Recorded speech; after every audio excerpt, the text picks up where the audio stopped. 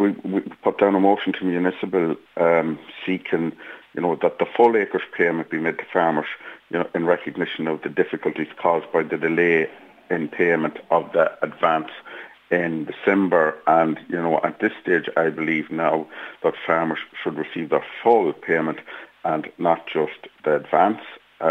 We know that this has put a number of farmers under financial pressures.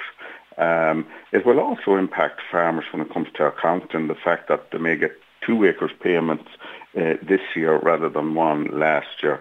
And, there's no doubt that the farmers are negatively impacted by such delays, and full payment is most definitely required.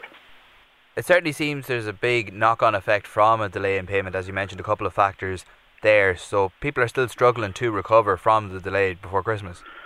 Well, they are, and I suppose many farmers will have contractual agreements, I suppose, or financial agreements, with whether it's the local co-op banks or whatever, and there are deadlines around the repayments of loans and credit, and this has caused huge difficulty for a number of farmers in that regard.